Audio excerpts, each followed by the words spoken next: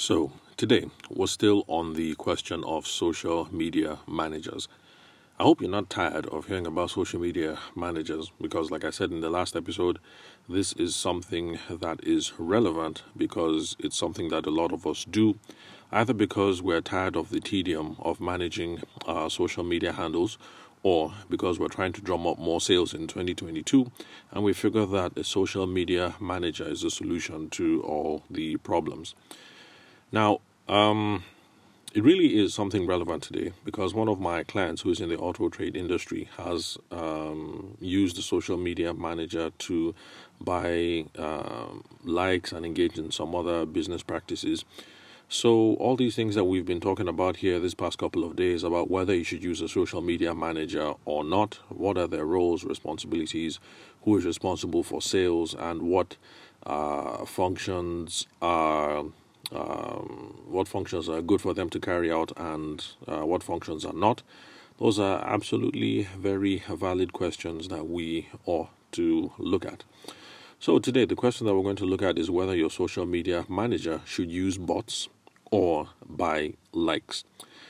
Now, for those of us in the wedding and the event space, we can't front because we know that it happens amongst us a lot. There are people who want to beef their profile, they want to beef their standing, and so they just go out and use bots to do, random follow for follows and buy likes and things of that nature.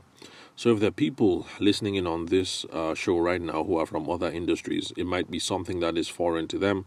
So let me assume that if you run a construction company and you guys have put up an Instagram handle, or maybe you're a real estate firm, so maybe this sounds like news to you guys because you haven't heard of stuff like that.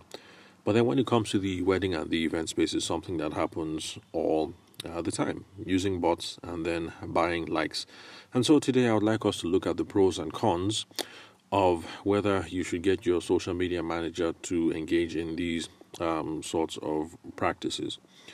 So regardless of whether you think I'm making a case for this or not, if you listen to, I think, the last episode or maybe the episode before, you will find out what my opinion is on the kind of professionals that you should engage with and the kind of services that you should procure if you are worried about using your social media handles to increase your profits this year. So all you have to do when you're done listening to this podcast, if this is your first time listening, is to get back to the menu, scroll down, and you will see most likely social media manager or something like that in the title. And then you'll find out the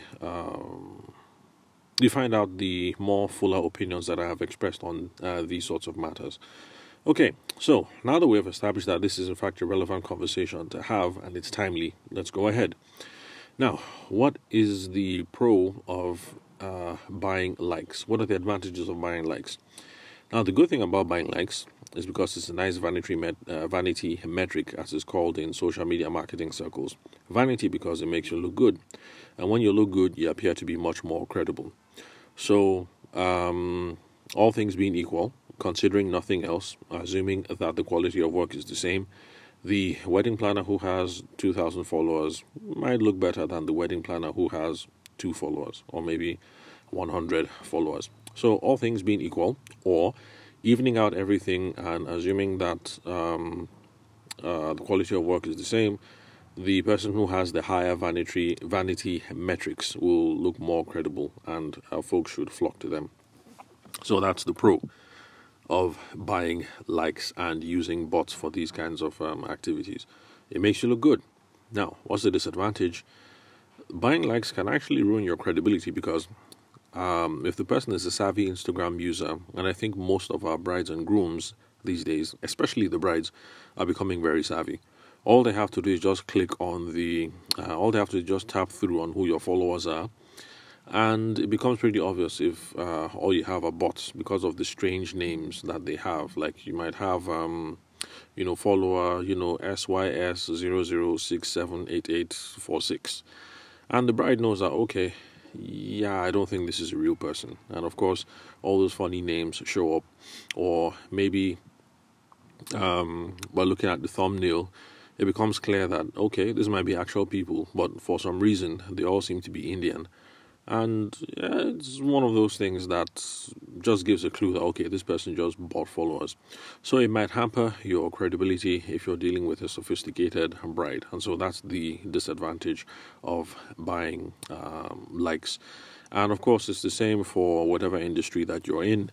So, like I said earlier, I gave the example of people involved in the construction trade. So, let's just say you construction people also like to hop on social media, and you figure, let me use some of these tactics so I can look much better and enhance my credibility. A sophisticated buyer, inquirer, researcher will be able to figure out that these are just bought just by tapping through, and it's something that everyone can do. Now, another disadvantage of buying likes is that because the likes are bought, whatever it is that you put up on, whatever it is that, how will I put this? Okay, because you have bought the likes or bought the followers, the posts that you put on your day-to-day are not relevant to those people who are liking or following, and so because of that, they are not going to engage with subsequent posts. So I might buy likes and get 2,500 likes on this particular post, but then for the next 10, 50, 20, 100 posts where I didn't buy any likes, we're not going to have any engagement on that.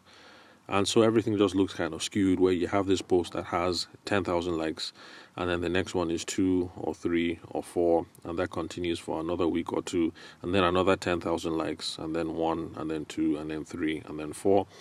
And so that poor engagement makes you seem less credible. But apart from that, it leads to several dings in the algorithm, because it becomes clear that something funny is really going on here. And since this thing is algorithmic and all automated, it's something that they can figure out quite easily. For those people who tried playing the SEO game in the past, SEO, that's search engine optimization, and that's more of a Google play. I'm sure you can attest that algorithms figure these things out pretty quickly, because Google got very good at figuring out who is trying to game the system and how, and then penalizing people accordingly. So this poor engagement is just because, it's not relevant. You paid for the like, they dropped the like. Even if your future stuff shows up in their timeline, they're not going to like it. You haven't paid. It probably isn't relevant. So, poor engagement. And then this is how it harms you over the long term. Now, when it comes to the question of getting your social media manager to procure bots for you, the logic is the same. You look credible just for a little while, but then people who are sophisticated can figure it out. The savvy bride can tap and figure out that these are not real people. These are probably bots, and then you have poor engagement over the long term, and then that harms your performance on the site. So whether it's Snapchat or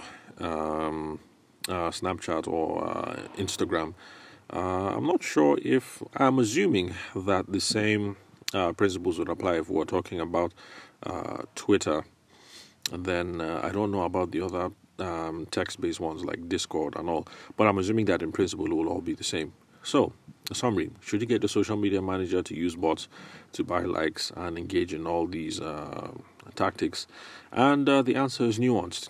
If you want to be impressive over the short term, then yes, by all means, go ahead.